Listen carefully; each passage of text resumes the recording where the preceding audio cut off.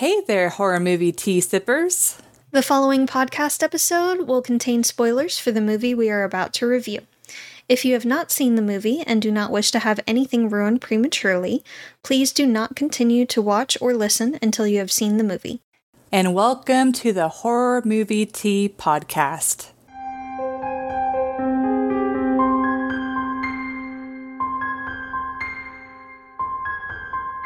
Today, we are covering Hocus Pocus. It's a small movie that a few of you may have heard about. Just a few, just a little. You know. But before we go into the review, let's grab our cups and talk about tea. So today, it's been a morning, so I want caffeine. And I am drinking the Republic of Tea, the Crown, the Queen's Blend Afternoon Tea. It has premium black tea, sweet blackberry leaves, and natural honey and vanilla flavor. And I am drinking, once again, Bigelow's Mint Medley Herbal Tea, the tea that has been getting me through my pregnancy. And sponsored. And the ingredients for this one are peppermint leaves, spearmint leaves, rose hips, lemon peel, and hibiscus. Yeah, we tried to get a sponsorship by them, but they're too cool for us small kids.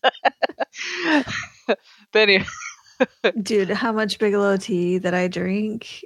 Because it's one of the safest. Like, it has the largest amount of safe stuff for pregnant women that I've found. Without having to seriously dig deep on the ingredients. So I should have just bought stock in them. It's like you personally are raising their stock. Honestly, with this podcast and how much tea we drink on it and how much I'm using theirs specifically, yeah, probably. But anyways, thank you so much to the Republic of Tea for allowing us to continue to do what we love. And for our tea sippers out there, brew yourself a cup of tea, sit back, relax, and we hope you enjoy the review. So for the summary of Hocus Pocus, credit to a random user on IMDb. I saw the summary and I'm like, it's too perfect. There's nothing else to change. So, a teenage boy named Max and his little sister moved to Salem, where he struggles to fit in before awakening a trio of diabolical witches that were executed in the 17th century. 300 years have passed since the Sanderson sisters were executed for practicing dark witchcraft, returning to life thanks to a combination of a spell spoken before their demise and the accidental actions of Max, the new kid in town. The sisters have but one night to secure their continuing existence before they disappear forever, which the sequel doesn't exist in this episode. At this point in time, we are ignoring Hocus Pocus 2. Yep. That might be dealt with at a later episode. Maybe. Possibly. I was thinking, like, if we can't find anything to do for February, since that will be your new kid's birthday, we could maybe like have a tradition of doing like kid horror movies that month. Maybe. But we'll see. Unless she comes out in March, in which case. Yeah, we'll be like, we're changing it up. But depends on when she's gonna decide to vacate. Yep. But for entertainment, this is probably going to hurt Jess's heart, but this is a positive rating from me. I will rate this a 7.25. Like, accept. Okay. I'm glad you approve. I'm trying not to wear the nostalgia glasses too heavy on this episode. Yeah, like, I'll be honest and say, yes, I did watch Hocus Pocus growing up, but it wasn't really a go-to movie for me. I only saw it when it was conveniently on the Disney Channel. Really, the kid Halloween movie on Disney that I really loved watching was Halloween Town. That one was like a go-to for me. But Hocus Pocus, it was just for some reason, I know everybody around me loved that movie, but it's just one that just kind of like fell in the background for me as a kid. But rewatching it now as an adult, I definitely like my rating from watching it as a kid is a lot lower than now rewatching it as an adult. I'm like, like the comedy is pretty good. Like, I was cackling when the kids were like, "Oh, look at these cool brooms!" They just like take their brooms. It's like the ultimate irony. They're very like prey that they're trying to like steal the life force of, are stealing the very thing that they need to be able to go around and like travel easier. And then like the comedy of like on the bus, and then all of them like freaking out with like the modern day stuff, because it's like it's been 300 years. It makes perfect sense that they would be like, what the heck is going on? And then of course like the chemistry between the three witches. I think I can't picture anyone else playing any of the witches. Like they all have like distinct personalities, and but they also, it's like you can't really see them separated, but you do see them as like distinct characters. But yeah, it's like the comedy in this movie is good. I am very surprised that Disney put some jokes in there. Yeah, like it was 93. They were a bit more lax at the time. Yeah, like the sister talking about Max liking his crush's Yarbos. Yep. And then there's like there's another one too that I'm like, oh, that's totally a sexual joke. But it's like, how about the bus? Yeah, when they said we desire children, and he said, well, hey, it might take me a few tries. Yeah, I was like, whoa. But as a kid, you don't get that, really. I mean, you might get the sister joke, but honestly, that's just razzing your brother. Like, yeah, that's normal and expected for a little sister to be like, now's my chance to embarrass my older brother in front of the chick he likes. Yeah. But yeah, just that was one thing that I was not expecting with rewatching this movie. Like those jokes definitely went way over my head as a kid. And I love, even though this has to do with the realism scale, which I'll touch on once we get there, but I do, no matter how accurate or inaccurate the costumes are for the witches, I do really like the costumes. You know, a lot of detailing was great. Yeah, like a lot of cartoons do this thing where they like assign characters different colors, and they translated that into this movie with the witches, where they're kind of like assigned their own colors, but it's not just like they're wearing one solid color. Like they really mix it up and vary it and make the costume very interesting. And even like the modesty of each of the costumes varies with the Sarah Sanderson sister. You know, she is known for being a little bit, she's kind of a hoe. And you see her underwear a lot. And whenever she picks up her dress, it's like, there's like a slit in between the parts of it. And none of the other two sisters have that. And so like so not only is the costumes like beautiful and well detailed, but they also very much help describe the characters that are wearing it without you really knowing yet what the characters are like, which I thought was really cool. But yeah, anyways, just in general, just a lot I can appreciate with this movie. Really the only thing that doesn't make it a higher rating for me is that it's pretty cringy.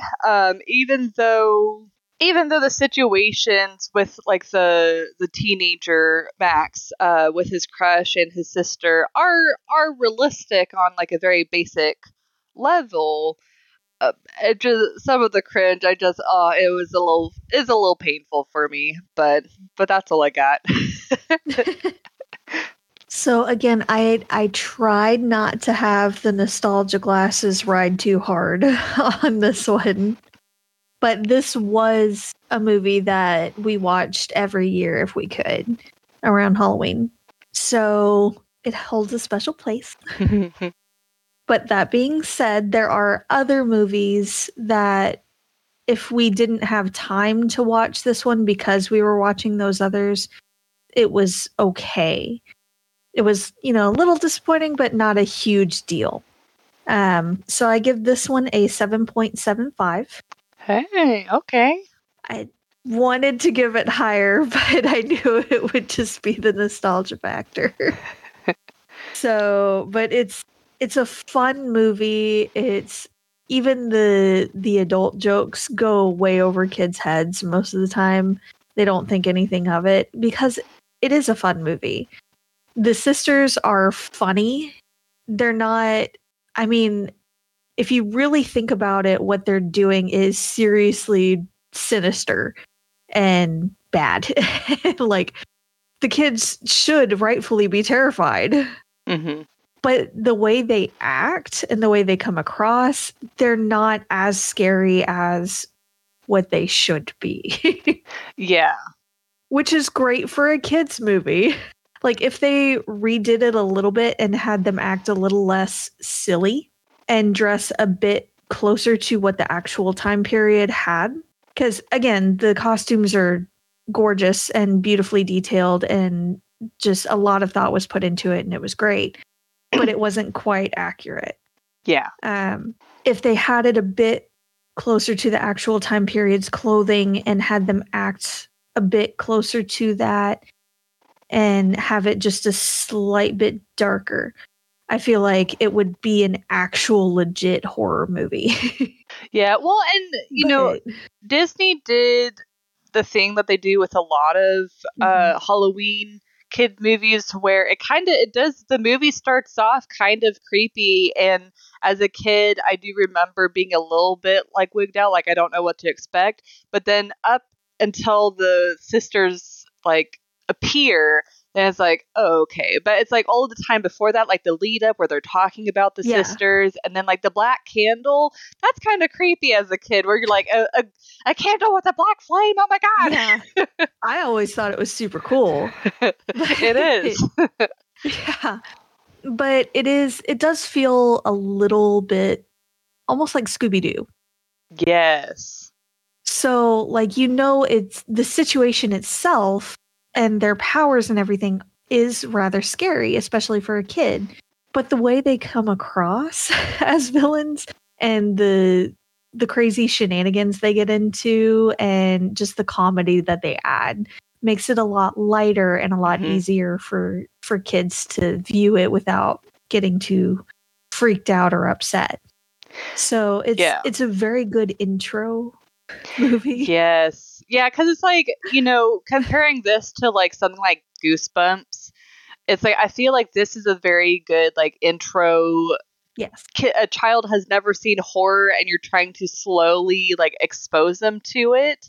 Like do these types of movies before like showing them something like Goosebumps. Exactly. Like this movie to me growing up was on par with like Home Alone, because if you think about it, Home Alone, there's strangers trying to break into your house. They're trying to harm the kid. The kid is alone. No one's listening to him. No one's trying to help him. He feels isolated and he's just trying to survive. Yeah. So the situation itself, absolutely terrifying. What actually happens, though, with the shenanigans and the comedy is it makes it so much lighter and so much easier for kids to process it and have a good time with it. Yeah. Yeah. So I think they did a really, really good job there. I can't really imagine anyone actually being scared by it. But I know there are some kids that are more sensitive than others. Well, it's like me. I haven't shied away from telling people in previous episodes that I was a very scared kid, and this movie, like I said, the beginning of it scared me, but once the witches like reappeared, then I was like, oh, okay, I'm good. Yeah. So, take it as it is. But it's a funny movie. It's fun. There are things in it that we'll get to in the realism scale that no. We have to suspend some reality because witches with powers and potions and things and turning people into black cats that are basically immortal. But there are other things that don't quite make it. So, but that's what I have on the entertainment. It's just all around a great family movie. Again, I watch it every year if I can. So, Yeah. I was glad we got to do this one. Yeah. Which I guess, speaking about the cat, props to Disney to actually like committing to like killing Binks off. I mean, the way that they ended it was really good. Like, I didn't feel sad that they killed him off, but it's like I could have totally seen Disney doing the easy route and be like, oh, like Binks is going to stay with them. It's like, oh, happy ending. Binks is going to stay with him. He has a new home and he can live happily ever after, or whatever. But no, I think it did make a lot more sense for them to kill him off so he could be with his sister. So I'm glad that Disney committed to that. Yeah. Mm-hmm. Yep. Well, honestly, I remember even as a kid watching it, I felt bad for Binks, knowing that he was going through life without his family, without his friends. Everything kept changing around him. Mm-hmm. And he couldn't change. And he couldn't ever see his family again until the sisters were taken care of. So while it was sad that they had to say goodbye to him, it was better for him. Yeah. He could finally see his family again. And he didn't have to live with that guilt anymore. Because, he was holding that guilt the entire time of not being able to save his sister. Yeah. I like that they even brought that up, and Max came in and was like, you shouldn't be holding that over your head. That happened so long ago. Yeah. But it's hard not to. I mean, he's stuck as a cat. It's like, what else is he going to think about? Die. Yeah. Yeah. But anyways, so to realism. So as silly of a movie that this is, it is putting aside the witches and stuff like that. For the most part, it's not like that terribly unrealistic, because like the witches' reactions to the modern world, the dynamics between the brother and the sister, like those things I find realistic. So I would personally give this a 2. So yeah, like with the dynamic of the brother and the sister, younger siblings like to be with their older siblings, so it makes sense why like the sister was like hiding in his closet trying to like bother him. But then like later when she was actively like trying to embarrass him, and he's like, oh dear God, like kill me now. 100% accurate right there. Yeah. And then like, even though the bullies are definitely almost like the Stephen King bully, where it's like way over the top, and you don't really understand. I mean, the motivation is like the fact that he's a new kid, but it's like, I don't know. It seemed like they just like look at him and they're like, we're gonna bully this kid. Honestly, that's kind of how it happens a lot of times anyway. Yeah, it depends. He was like an easy target. Yeah, but the point was, yeah, he's an easy target, and but yeah, so in general, like the bullies are, while exaggerated and more like funny than anything, it is kind of like realistic for him to get bullied and being the new kid in town. And my camera will not focus. Hold on. It's killing me. Okay, I swear I I might actually switch out this camera one day. But anyways, because I'm sick of it. Anyways, it's fuzzy again. We'll worry about this later. Video watchers, you can look at Jess. But yeah, the dynamics between the characters, and then of course with the witches like freaking out with like all the modern day stuff. But I will say, getting to the less realistic parts. So first of all, it really bugged me that I know the guy was flirting with them, but the bus driver wasn't going to ask for money at all for driving them around. I kind of took it as because he was flirting with them and he didn't like really care that much. But I'm like, he didn't ask for a fare, which is a little strange. And also the fact that the witches made it very obvious that they follow Satan. In real life, witches or Wiccans or people that follow Wicca, they don't follow Satan.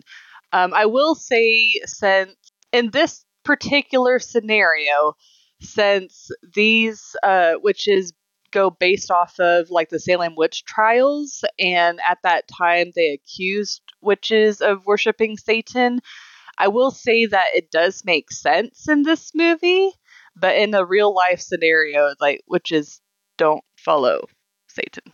And then also the clothing that they wore.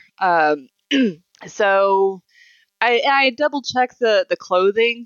As I looked up like 1693 clothing wear, and it would still be like the pilgrim type of like super modest clothes that we very much think of when we think of like early America.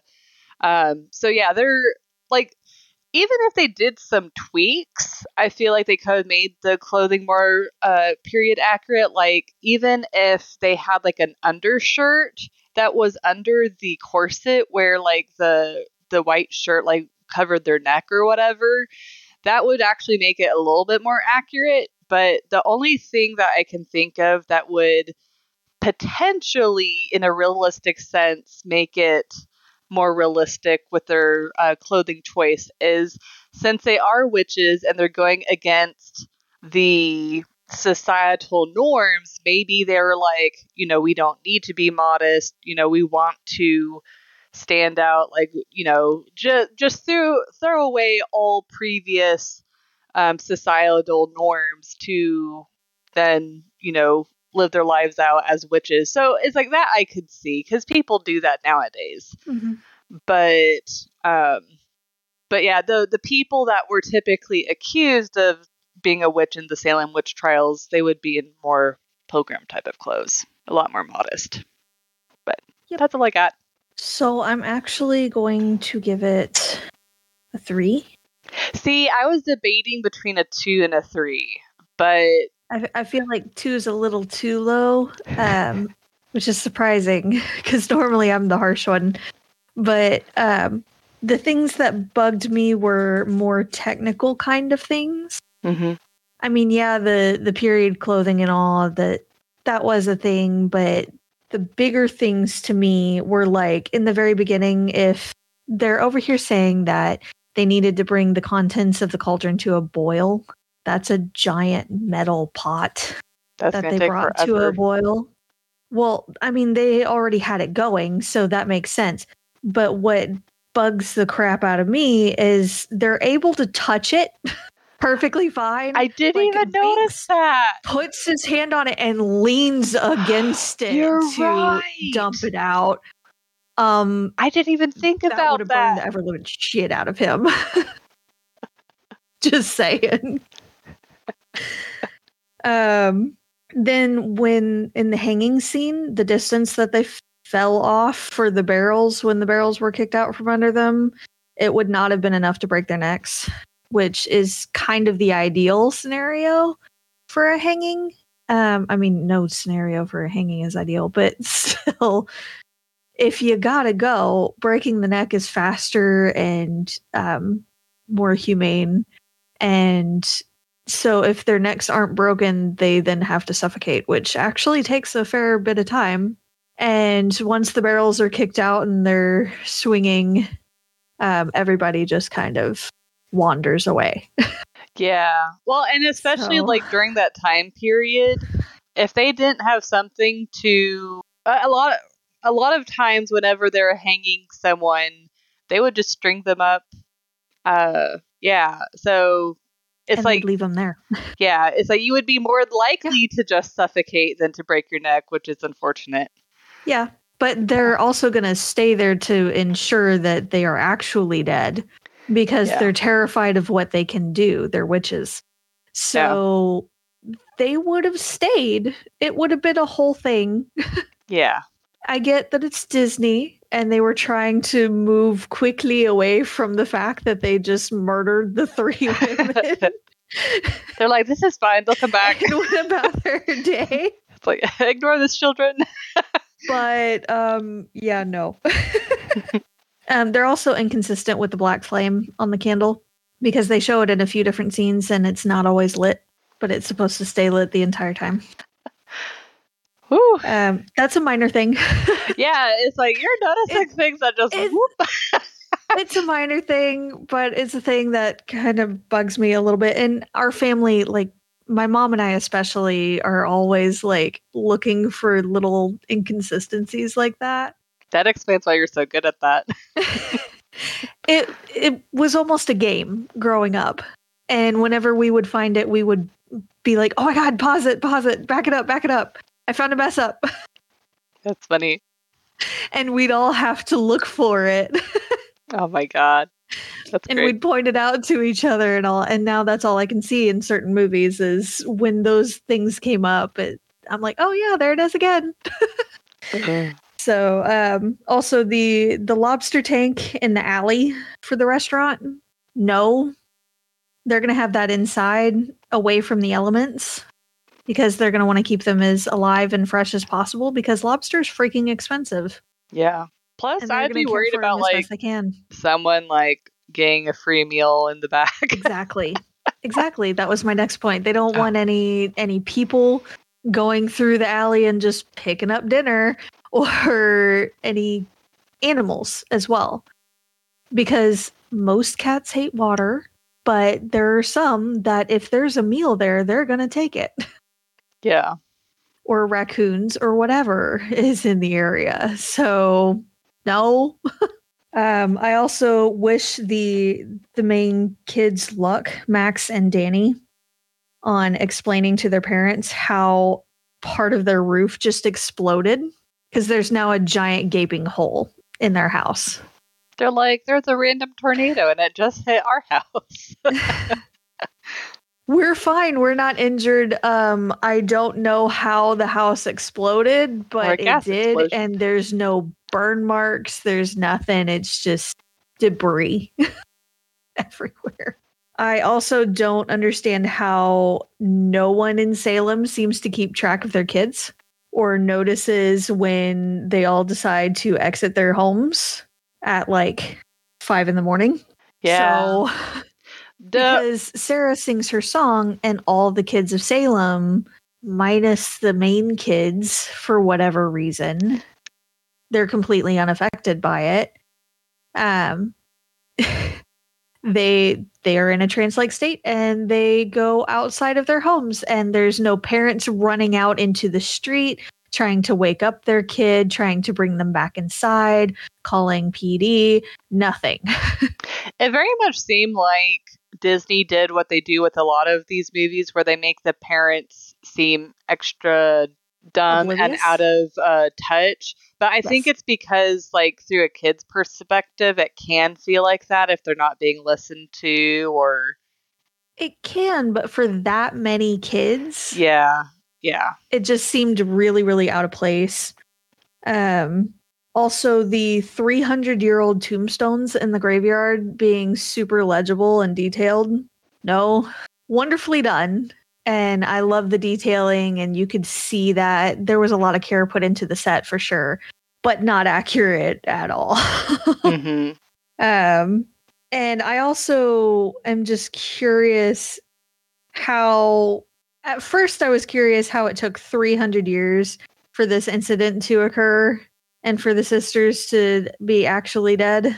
But going back and really listening hardcore to the spell in the beginning, it did require a full moon on Halloween, which takes, I looked it up because I'm like this, about 18 to 19 years in between each full moon on a Halloween night. So it's not like, every 2 or 3 years or anything. It's every like 18 to 19 years. So Binks he wouldn't have had to have guarded the place every Halloween. It would have only have been like 16 or 17 roughly Halloweens that he was on duty.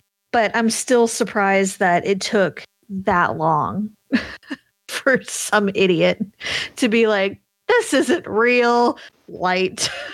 Because, let's be honest.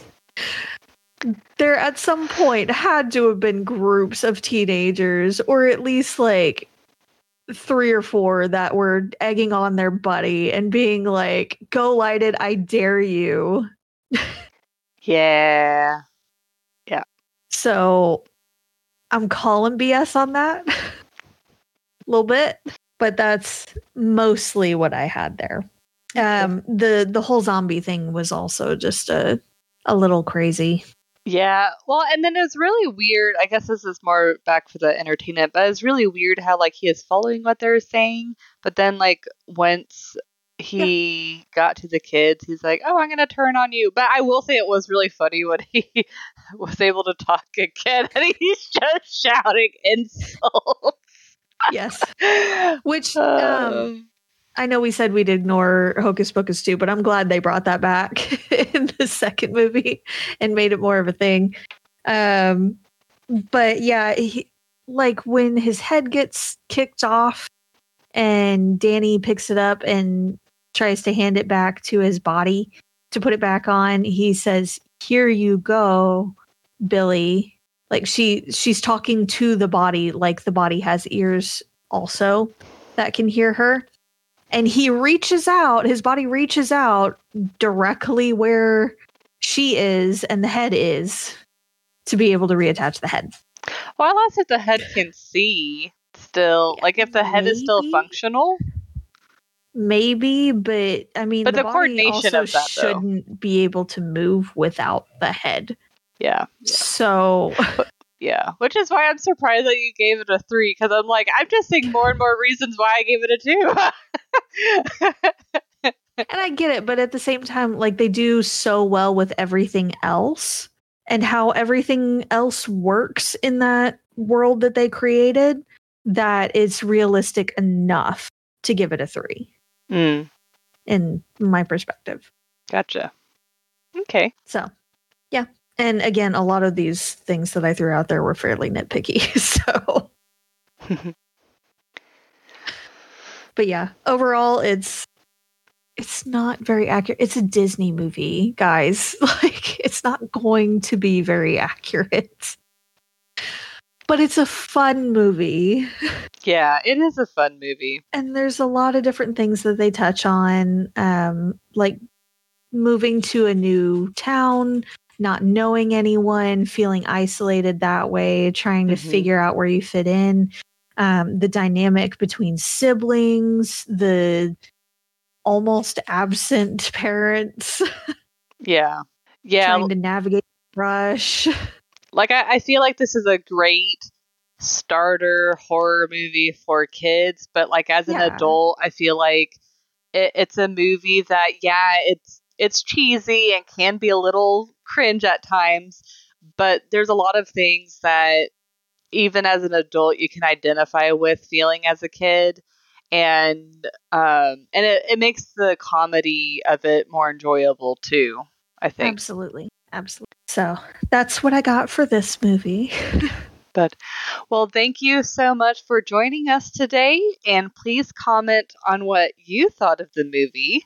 If you'd like to recommend a movie, game, or tea and keep up to date with our content, you can find us on YouTube, Twitter, Instagram, Facebook, Discord, TikTok, and most places you listen to podcasts. Someday I will figure out how to make that list more concise, but not today.